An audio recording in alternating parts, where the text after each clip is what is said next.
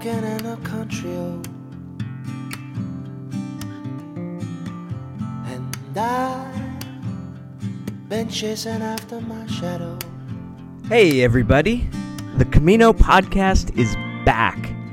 After more than 2 months away in a sort of unplanned hiatus, it's good to be back with you. I'm Dave Whitson. This is episode 13. This is being recorded in mid-May. The last episode was posted in early March, and it's been a busy time since then. In March, I spent 3 weeks in Rwanda and Uganda leading a high school trip, and it was great. It was a fantastic experience, and then I came home from that and was in Chicago for a conference the next weekend, and you know, life sort of got complicated and got away from me there for a little while, but we're back in full force now. I've got a lot of interviews scheduled over the next couple weeks, a few that I've already finished and others in the works. So my hope is to have 8 to 10 more episodes posted before I head to Spain on June 24th. And depending on how things go, I may even try to post a couple of lower quality episodes from the road. You know, I can't bring the good microphone there in the backpack, but I'm going to play around with it a bit and see what's possible. So stay tuned for that. Today's episode focuses on an extended interview with John K. Moore Jr. from the University of Alabama, Birmingham. And I didn't intend to spend a whole episode on one interview, but it was great. We got rolling and we filled just about an hour. You know, the primary focus of the interview was intended to be on the two major epic poems set on at least part of the Camino, the Song of Roland and the Poem of the Cid. And these feature two epic heroes, Roland, the nephew of the legendary French king Charlemagne, and El Cid, El Campeador, a great military leader from medieval Spain. You know, their stories are told on the Camino, particularly in Roncesvalles and in Burgos, but their stories also help to tell the story of the Camino de Santiago and its close relationship with the Christian reconquista of the Iberian Peninsula. And John does a great job of walking us through the specs. The audio at the end loses a little quality, but stick with it as he offers some great final observations on Santiago Matamoros and that are well worth the effort. So welcome back. I'm glad to be here. Hope you are too. Stay tuned for that extended interview and then for further episodes coming soon. Thanks. John K. Moore Jr. is an associate professor of Spanish at University of Alabama at Birmingham with specialties including Hispanic cultural and literary history, the road to Santiago and pilgrimage, and art and architecture, which makes him perfect for this podcast. So thanks for speaking with me, John. I'm happy to, Dave. Thank you. It's rare that I find someone who has an academic expertise in the road to Santiago and pilgrimage. So what's your background with the Camino? How did you first get connected to this? When I was teaching high school Spanish, I was invited by a former professor of mine to serve as a teaching assistant for his summer Camino program. His name is Tom Spaccarelli. I believe you have interviewed Jack Hitt. Tom Spaccarelli was Jack's professor as well and was a huge impetus behind Off the Road. Wow. Okay. Jack's book. And so that was a transformative experience for me, as the Camino can be and is for many. And that was in 2000, and the experience served as a cultural awakening. For example, walking through the history of the old Roman highway and bridge outside of the little town of Santiago on the Camino Francés, and followed by a medieval bridge, and then wheat fields, olive groves and vineyards, the holy trinity of classical cuisine. And then walking through and staying in locales affiliated with epic heroes I had only read about, such as Roland and the Cid. That took me a while to process the magnitude of that. And it became the context for my subsequent PhD work. I remember being in class one day, and we were studying the poem of Hernan Gonzalez. Mm-hmm. And there was an image of Arlanza, the monastery, which was on an alternate route of the Camino, right? I think our modern conception of it tends to be canalized into a single road, but the reality is today, I think it's returning to that, and was in medieval times a variety of routes to and from the shrine of Santiago, and Arlanza monastery was on one of those. And that was one of the sites we saw before embarking on our journey from Roncesvalles. Mm-hmm. And I felt my studies come alive in that moment. And so that's how the Camino became the framework for my PhD work. And then it's become the overarching theme in my academic life. I teach honor seminars and capstone seminars in the department on the Camino, but also in the context of pilgrimage more broadly, Dave. Mm-hmm. And I've taken students a couple of times to walk in Spain on a variety of routes, actually, not just the Camino Francés. And it took me about 10 years to process that journey, I'd say, in terms of my publications, in terms of thinking through some of the issues that I confronted, the imagery of St. James as a pilgrim and also as a warrior. That is one example.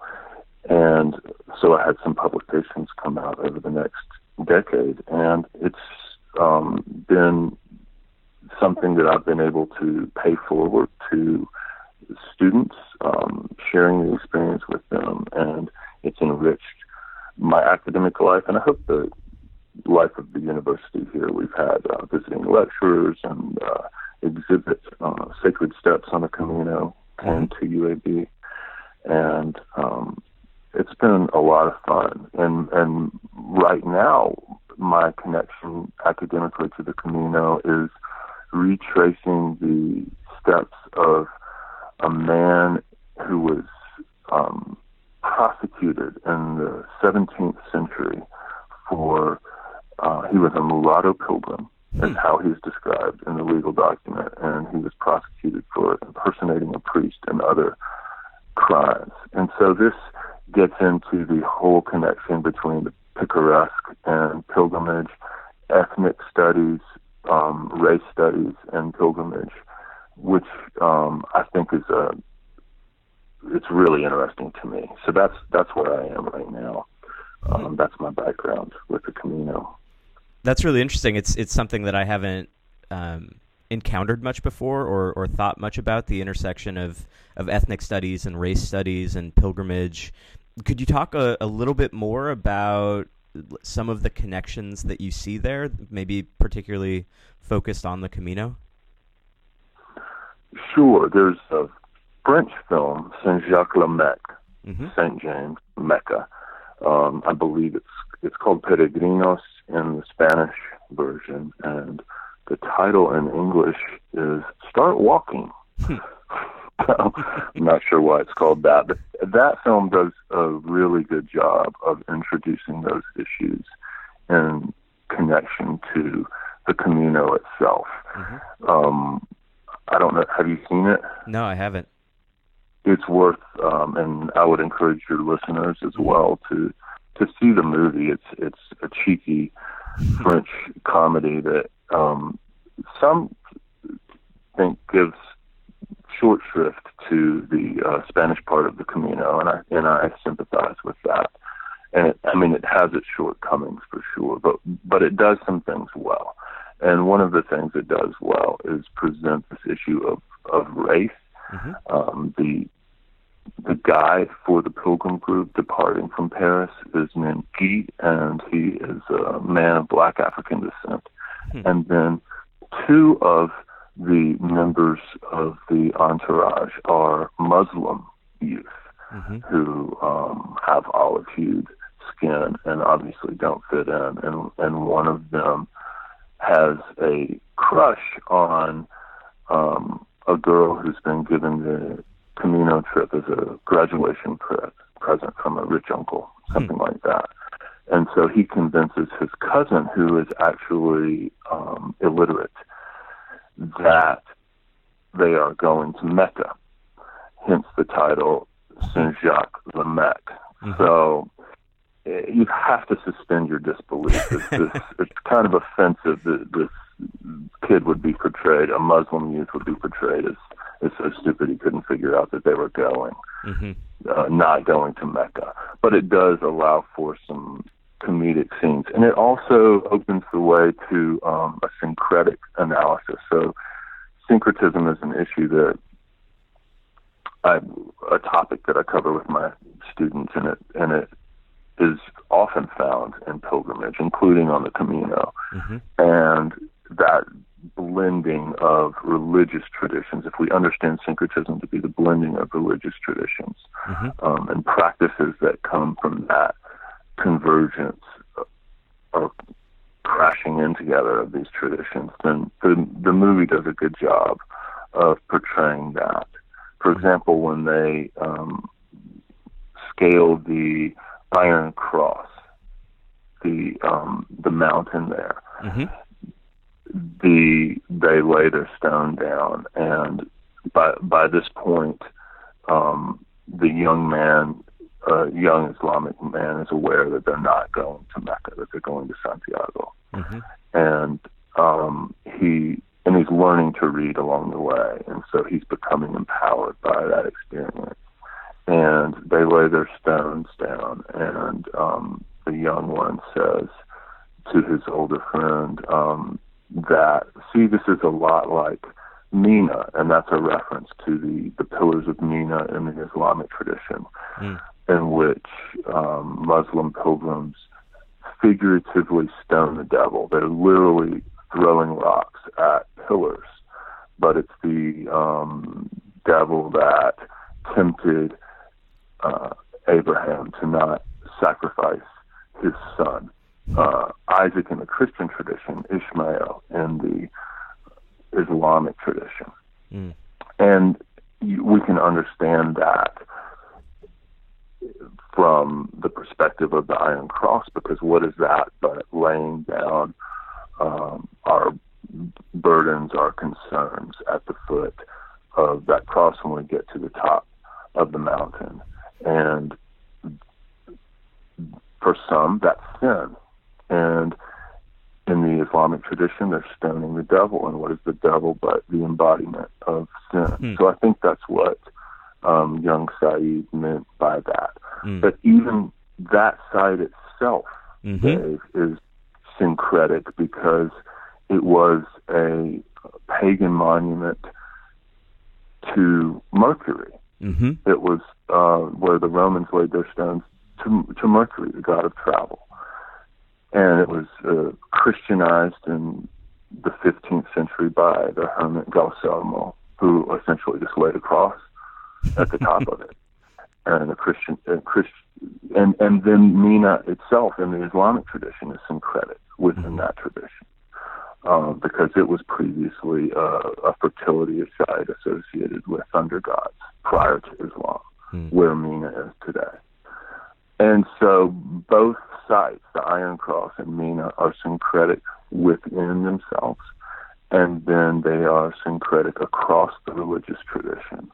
And so I think the film shows those facets briefly, but they're ripe for exploration of these deeper topics that I try to connect to with my readers and my students.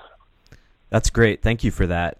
You've already alluded to one of the major things that I was hoping to speak with you about, which is the two major epic poems that are really set, at least in part, along the Camino, the Song of Roland and the Poem of El Cid. So let's take these one at a time, because I think they're both really significant to the Camino Francés in particular.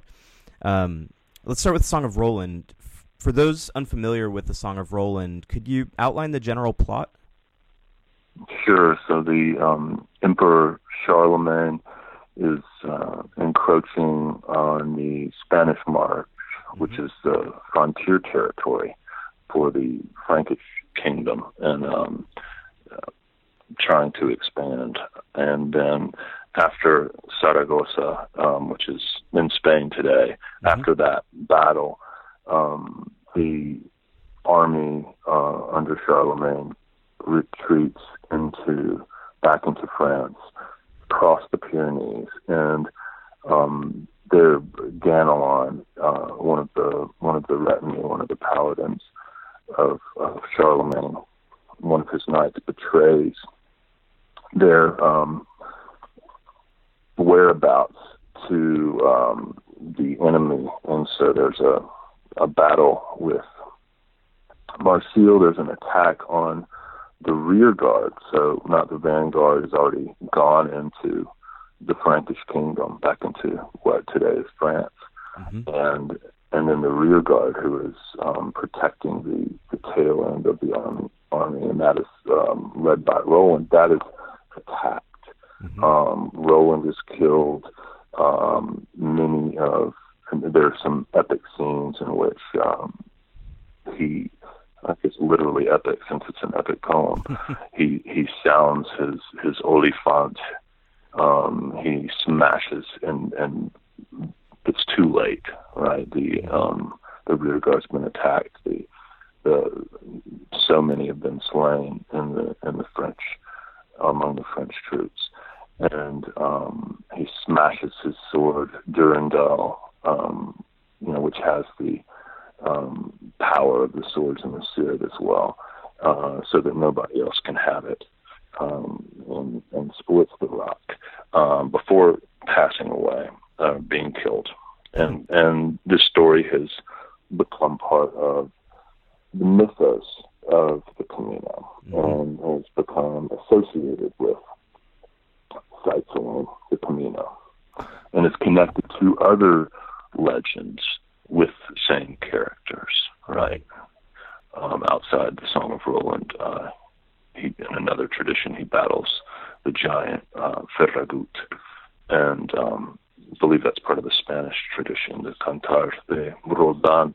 And then in the Codex Calixtinus, the Book of St. James, Charlemagne has a dream in which James summons him to Santiago to protect the Christian lands from the Muslim infidel. And Charlemagne follows the way of the stars to Santiago and becomes the archetypal pilgrim to St. James.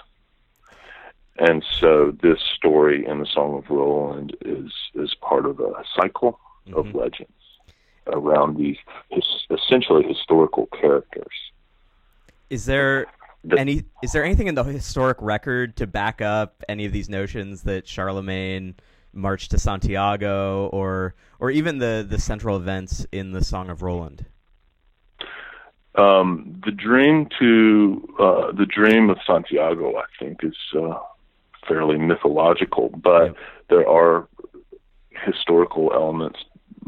There is historical information. Charlemagne had a historian, Einhard, who wrote some 50 or 60 years later about battle that took place with Marseille, the leader of the Muslims, against Marseille, rather, and the Muslim troops. So it's not that there wasn't any Muslim Christian conflict, and there is some a grain of historical truth to the events in the Song of Roland, but being an epic poem, of course, that the circumstances are adapted for artistic purposes. And there are some key differences about the rear guard being ambushed. So by Einhard's account, it was the Basques that ambushed the rear guard, and toward the end of the 8th century. So I guess that would be a key difference.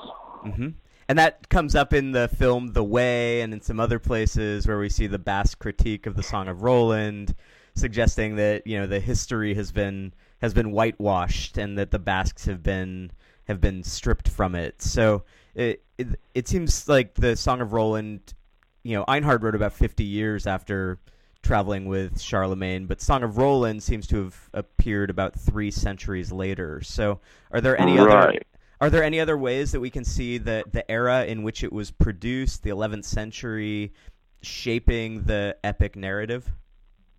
Well, I think if you look at Charlemagne's dream, then you have the answer to your question, because it's from about the same time, right? It's from the 12th century, the Pseudo-Turpin Book 4 of the Book of St. James. And what is St. James inviting Charlemagne to do? It's to protect his lands from the Muslim infidel, right? And so this conflict with Islam was the issue of the day, much more so than any conflict with the Basques. It was also on a much grander scale. And so I don't know if the ambush, a small-scale ambush by the Basques would have been useful as propaganda for the cause of waging war against a common enemy, as much as an epic scale battle with in a class of civilizations, if you will. And so the reconquest or the conquest by the Christians was well underway by the time that the epic poem, the Song of Roland, came out. And that was part of securing the pilgrimage route, and provided also an avenue for the influx of settlers, many of them from France, who settled in places like Pamplona, where there are French, historically French neighborhoods, and were French speaking until fairly recently, historically. 17th century. And so I think it's part of the crusading mentality, and you can really see the crusading aspect in the Song of Roland. Where else can we see see traces of the Song of Roland on the Camino? Where can we see that legacy laid bare for pilgrims today? Most clearly in Roncesvalles, but also in Estella. There is a nice monument to Roland battling the giant Ferragut. But I think Roncesvalles, or Roncesvalles in the French, or Reaga to the Basques, that's a crucial locale along the Camino, because that is where the French and Carolingian interests, that is, interests pertaining to Charlemagne, intersect with the Jacobean ones, so those pertaining to Jacobus or St. James. Those are the two key locales. And you can even see the remains of human bodies in a sort of common grave. Have you seen that? No, where's that? In Roncesvalles, it's by the chapel. There are all of these skeletons, and they're purported to be the knights of Charlemagne who were slain in the remains. There have been DNA samples collected, and they tend to be from farther away than France, and so they could be the remains of pilgrims. That's what some have theorized, based on the diversity among the DNA samples, which would seem to indicate population hailing from broader distances than just coming from France. so that's certainly a site. Mm. And then you have different monuments, and it's there that the battle took place, mm-hmm. right? So that's the significance. It's not that he's a saint, Roland, mm-hmm. although he is sort of a secular saint. He, along with the Cid, represents to a greater or lesser degree the struggle against Islam, mm-hmm. and so that. The significance of Roncesvalles is that where it's purported to be it's the place where this supposedly big battle with King Marsil, Roland, Olivier, and 40,000 Christians and Saracen soldiers were killed. Mm. So it's the battle site. You have the valley of Valcarlos close by. Mm-hmm. And where Charlemagne encamped after his warriors had been slain, and I think that I haven't been this way, but there are two ways from Saint-Jean-Pied-de-Port. Mm-hmm. Have you made that trek over the Pyrenees? Yes. Okay, I have not. Aren't there two ways from Mm-hmm. Saint-Jean to Roncesvalles? That's correct. One up over the top, and then one through Valcarlos. Valcarlos. Okay, so that. It's not just Roncesvalles, but the ones close by. And then there's even, I believe it's in Rocamadour in France, or there may be other sites that claim to have, that has a sword in a cliff, right? Yes. That's supposedly Roland's sword that he, after he split the rock, he threw it so nobody else could have it. It wouldn't fall into enemy hands, and there it sticks in the cliff. So there are a variety of sites. I think Roncesvalles is where it all comes together. Yeah, I can confirm. I was just in Rocamadour last summer, and that's exactly right. The Roland sword is claimed to be there. This is a good time to transition over to the other epic poem, so the Poem of El Cid.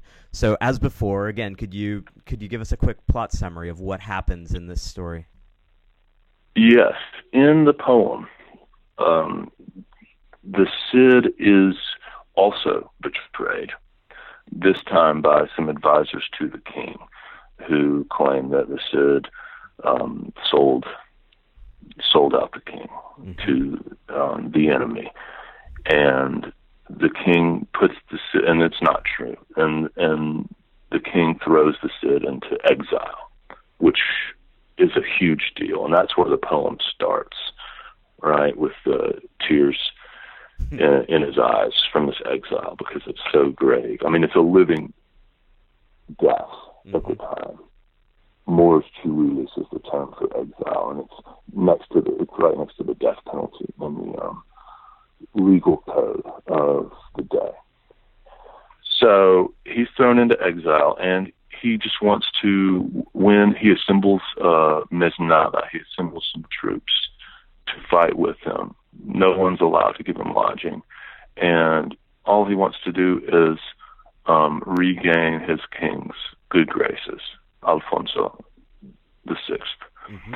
And so he wages battle against the enemy, Muslims mostly, mm-hmm. and sends a good chunk of the booty from every battle to the king, back to the king, culminating with the taking of Valencia, at which point he is able to go to court, defend his cause, and after his daughters are raped by some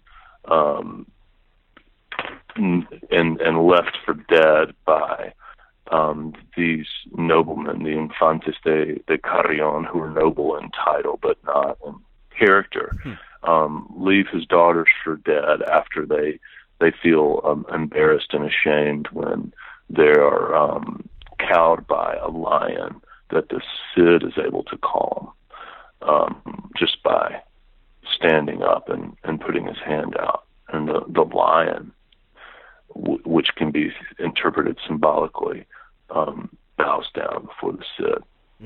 And then the Cid is able to go defend his cause in the king's court and regains his king's graces. Mm-hmm. So that's the literal story of the poem of the Cid, but it can be interpreted symbolically. It can be interpreted as a symbolic pilgrimage if we interpret pilgrimage as exile, right?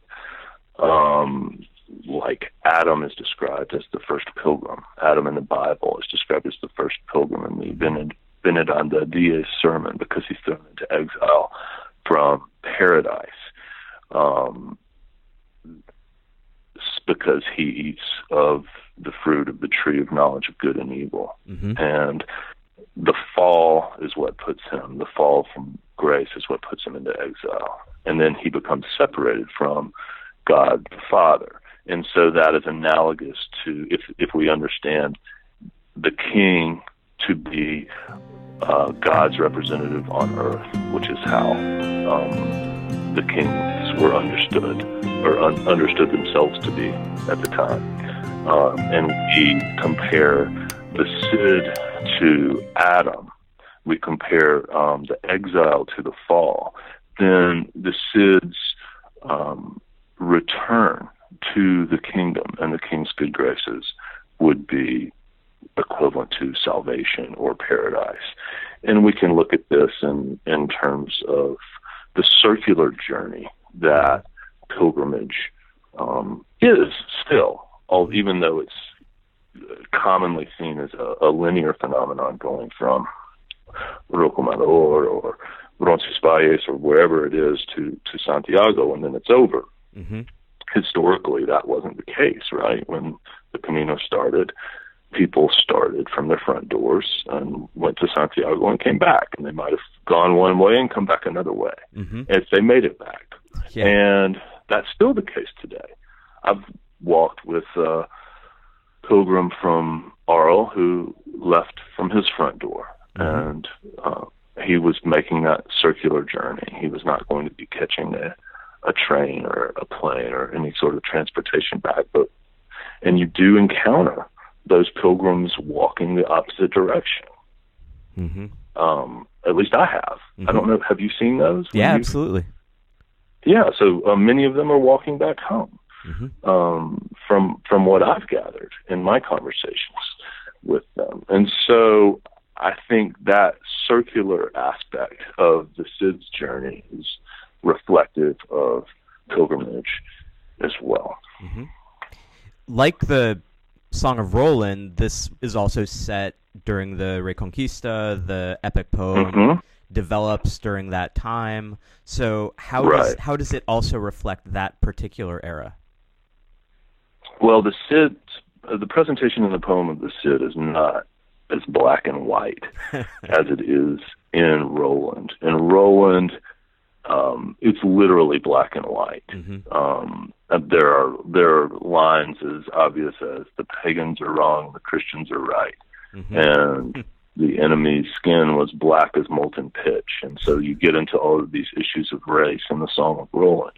In the Cid, you have some of those scenes. I mean, he splits Yusuf down the middle with his sword. It's pretty graphic and pretty clear that Yusuf is his enemy. However, there are Muslims who are his friend, such as Aben Galbon, whom he embraces and kisses on the shoulder in Moorish fashion.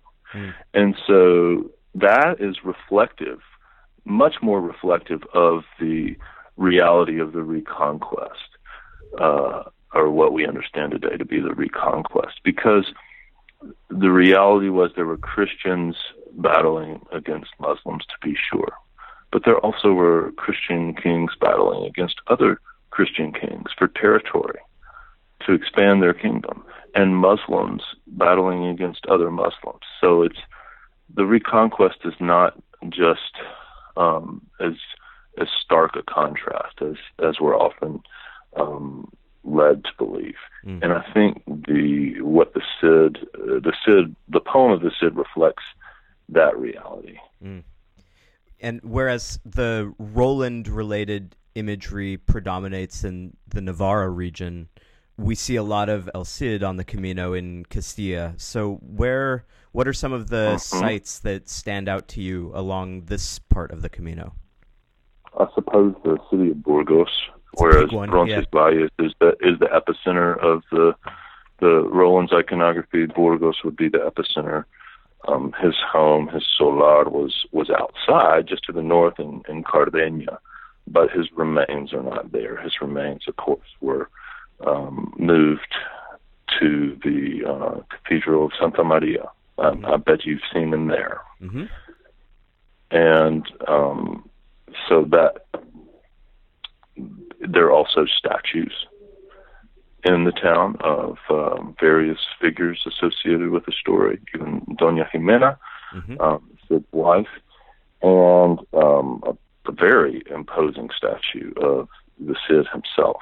I mean, he is the total Ubermensch in that statue. But there are some sites there, and I really enjoy Burgos as a town. Sites associated with his exile. For example, the river Arlanza comes through town. That's one of the really lovely parts of the city, to have that river flowing through the town. But that is where, the rocky shoals of that river, that's where the Cid and his men had to sleep in the poem, because no one could take them in or without suffering a severe penalty. So much like there are the lands in and around Burgos are associated with events from the poem, just as is the case with the Song of Roland and Roncesvalles. But then, in keeping with what we were talking about earlier, with the Cid having a close friend, Aben Galbon, who was a Muslim, and greeting him in Muslim fashion, this cultural hybridity we can see in Burgos. For example, in the Convento de las Huelgas, the monastery there of Las Huelgas. If you have not been, if your listeners have not been, I strongly encourage them to go, because you see this blending of Islamic and Christian architectural styles, really nice woodwork and plasterwork that has the geometric interlaced patterns so typical of Islamic architecture, fantastic brickwork of the same variety. There's a museum with pillows that were burial pillows that were woven for kings and queens. And for one Christian monarch, her pillow says in Arabic, there is one God, and he is Allah, which may seem out of keeping for a Christian monarch, but all Allah means is God. And so that is just saying there's no God but God, which would be perfectly in keeping for a Christian monarch to have as her burial pillow.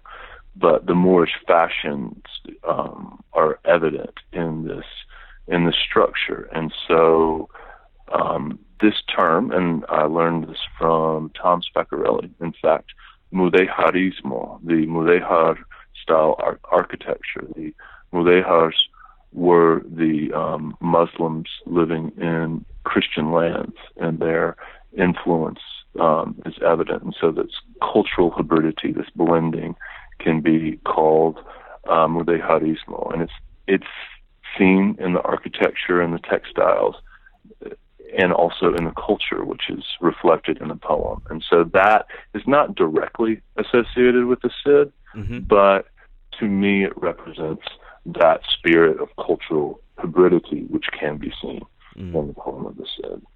So we've talked a lot about how the reconquista appears in the Song of Roland, in the Poem of El Cid, in the cultural hybridity which you've been talking about, and some of the sites along the way. I wonder if we could zoom out, and could you talk a little bit more about exactly how, or the role that the Reconquista played, or that era played, in the creation and development of the pilgrimage to Santiago itself? In what ways are those two interwoven? They are interwoven because in medieval minds, the pilgrimage and the crusade were two sides of the same coin. European Christian knights were encouraged to engage in pilgrimage, and, for example, people who participated in Urban II's first crusade to Jerusalem thought of themselves as pilgrims rather than crusaders. So many times warriors, after winning a battle, would go on pilgrimage, or many times pilgrims who would complete the journey would make a vow to engage in battle. And so there are many settlements, such as Villafranca del Bierzo, which owe their existence to the Reconquest. It's the battles of the Reconquest, which was viewed as a crusade in the eyes of the Fourth Lateran Council, because the soldiers were given remission, were given a plenary indulgence for engaging in battle, which is the same reward given for those knights waging the crusade further east. Those places over, so that advance south helped establish the settlements. Jaca is one of those, and there's the whole axis.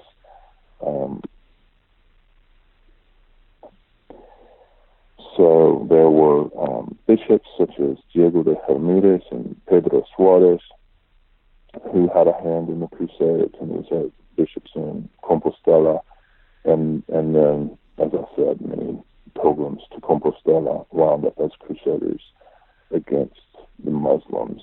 George Zarnecki wrote, quote, "It is not a coincidence that the reconquest of Spain was contemporary with the greatest popularity of Santiago. Pilgrimage and the Holy War became in many minds the same thing," end quote. So if you look at Joseph O'Callahan's description of conquest in Spain, reconquest Spain, I think we can see in the Poem of the Cid and elsewhere the aspects, these different facets of reconquest Spain, the blending of the sacred and the secular interests, right? It's not just a religious war, but also a war of territorial expansion, right? Or there's even an association with the expansion of the king's house and the expansion of Christendom. And there are certainly crusading elements in the Cid, in which his military campaign can be viewed as a crusade. And all you have to do is look at the behavior of the bishop. It's the bishop that leads him into battle on one occasion. And so we see that overlap between the religious war. It's not a holy war, right? It's not jihad, but it's a religious war in some sense, and it's coupled with the territorial ambitions. One of the clearest places we can see that duality or that split is in the two Santiagos, that we have Santiago Peregrino and we have Santiago Matamoros. And I recall shortly after 9/11, there was a big debate in the cathedral in Santiago over what to do with the statue of Santiago Matamoros that's in the transept of the cathedral. So, yeah, and that's a very clear legacy of that era in which the pilgrimage came about. So, maybe to wrap up, I'm curious about your thoughts as what should we do with that image of Santiago Matamoros? How should the pilgrimage of the present deal with this tradition that speaks to a very different era? Short answer is honestly and openly, and to do so in relation to Islam, particularly on the Iberian Peninsula within Spain. I don't know if you recall how what the compromise was with that particular statue of Santiago, who is on horseback, blazoning his sword against Turks. They appear to be Ottoman Turks. Some decapitated, right, at the foot of his white steed. That is a statue that traditionally has been paraded through Santiago on St. James Day, on July 25th. It was initially proposed for that statue to be removed, but there was a public outcry, and so the compromise, and if you've seen the statue recently, I believe the last time I saw the statue, it was still the case. The statue is still there in the South Transept, but did you notice a difference? Not the last time I was there. What's supposed to be changed? The heads of the Muslims are covered in fronds and leaves of plants. I don't think I noticed that. I wonder if that's still the case. There's a masking since that happened.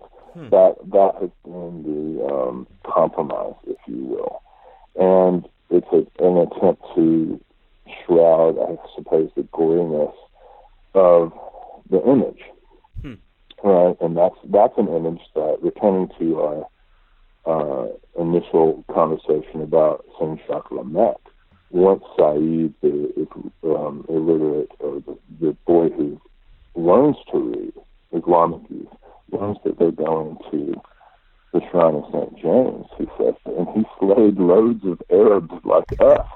And an image from the Burgos Cathedral of Santiago on horseback flashes across the screen with a Muslim person cowering in fear underneath his sword. And so I think we have to confront these images honestly. What has tended to happen is that these the palm leaves mask the heads of victims. Or I remember being in Cádiz in southern Spain, not on the Camino at all, but in the center of the tableau is an image of Santiago Matamoros. And the school children who were visiting wanted to know all about it. And the priest, the Jesuit priest giving the tour, wanted to talk about everything but that statue. And so there's a tendency to try and paper over it. I think contemporary pilgrims, from what I've seen, in the vast majority, don't want to be associated with that image at all. They want to, of the saint, they want to be associated with the image of what they perceive to be a peaceful pilgrim. But what is missing, I think, is an understanding of the relationship between the reconquest, or the pilgrimage and the crusade, that they can still be perceived as two sides of the same coin. And the manifestation of Santiago as Matamoros has to be seen in connection to his manifestation as a pilgrim. And in fact, the staff of the pilgrim can be seen as a recessive sword. And if you look at many of the statues of Matamoros, there's still elements of the shell. And they're not just, it's not just one or the other, but those images exist on a spectrum. And there is even a statue in Navarre of a Santiago Peregrino, St. James is a pilgrim, Matamoros, with the head of a Muslim at his feet. Wow. And right. And so it is, I think we are creating, there is a false dichotomy that's present in many people's minds. But how should we confront it? With an understanding that the image of Matamoros is a post hoc representation. In other words, after, there are not really any images like this that date from the Reconquest. I mean, they really start in the 15th century. After the Reconquest is basically complete, and so it's a triumphalist announcement of the battles that have been won.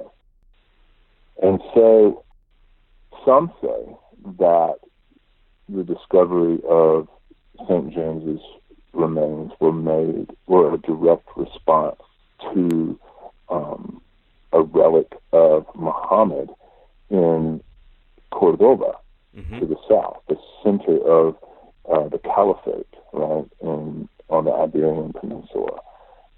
And it exists in dialogue with the Islamic tradition in Spain, this image of Santiago Matamoros. In fact, if you go to the Mosque of Cordoba today, which has a cathedral, was preserved by Fernando el Santo, who conquered the city in 1236. But he insisted it was so beautiful, this mosque, that it be preserved. And he put a cathedral in the center, surrounded by a mosque. And in that cathedral is an image of Santiago Matamoros. And so that is the height of irony. But I think it's a false... talk about whitewashing history, the history of this reconquest. If we were to try to dictate what images are displayed and which ones aren't, that has happened. We don't have to theorize. That has happened. And for whatever reason, people are attracted. There is a section of the population that is attracted to this image. Even in Mexico, in places where Santiago Matamoros became Mata Indios, the local populations have shown a far greater attraction and reverence for the iconography associated with Matamoros or Mata Indios rather than the pilgrim iconography. And so I think we should dialogue about these points and not try to cover up these representations or pretend that one should exist without the other. The pilgrim iconography should exist without the Matamoros iconography. But they can be, I'm not saying they're not offensive. They clearly are. In both senses, right? Militaristic sense, offensive, and offensive in other senses. But they also provide a window into the mentality of, I suppose, the post-medieval age. And they certainly are a way of engaging with the pilgrimage tradition in connection to the reconquest. John, this has been fascinating and really informative, and I can't thank you enough for taking the time to talk with me about all of it. Thank you very much, Dave. It's been a lot of fun to talk with you.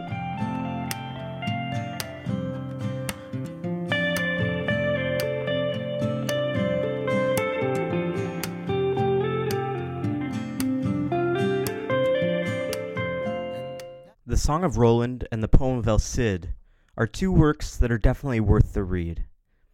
The Camino in these epic poems are in many ways children of a common mother, reflections of the era in which they weren't necessarily born, but certainly took new form, the historic events behind Roland and El Cid and the pilgrimage to Santiago that had come about a few centuries earlier, but really took its permanent place in the spotlight when we moved into the 11th century.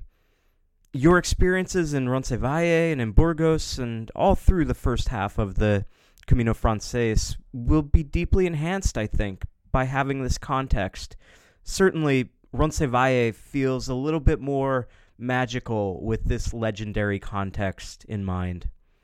And best of all, they're epic poems, so they're relatively quick reads. Easy to have with you on the plane, on your first few days on the walk, to add some nice background to the experience. That's going to do it for episode 13, the first one back from a couple months away. Thanks to John Moore for being with me for this first episode back, and thanks to all of you for finding your way back to the podcast. I will have, as I said at the beginning, much more regular content for you over the course of the next month and a half. As always, you can find us in a lot of different places, on SoundCloud, on iTunes, on northerncaminos.com. We also have a Facebook page now. Just look for Camino Podcast on Facebook, and you can find all of the episodes posted there, along with any other information along the way, and you can easily post comments there. You can also get in touch with us at caminopodcast@gmail.com. Thanks again, and have a good day.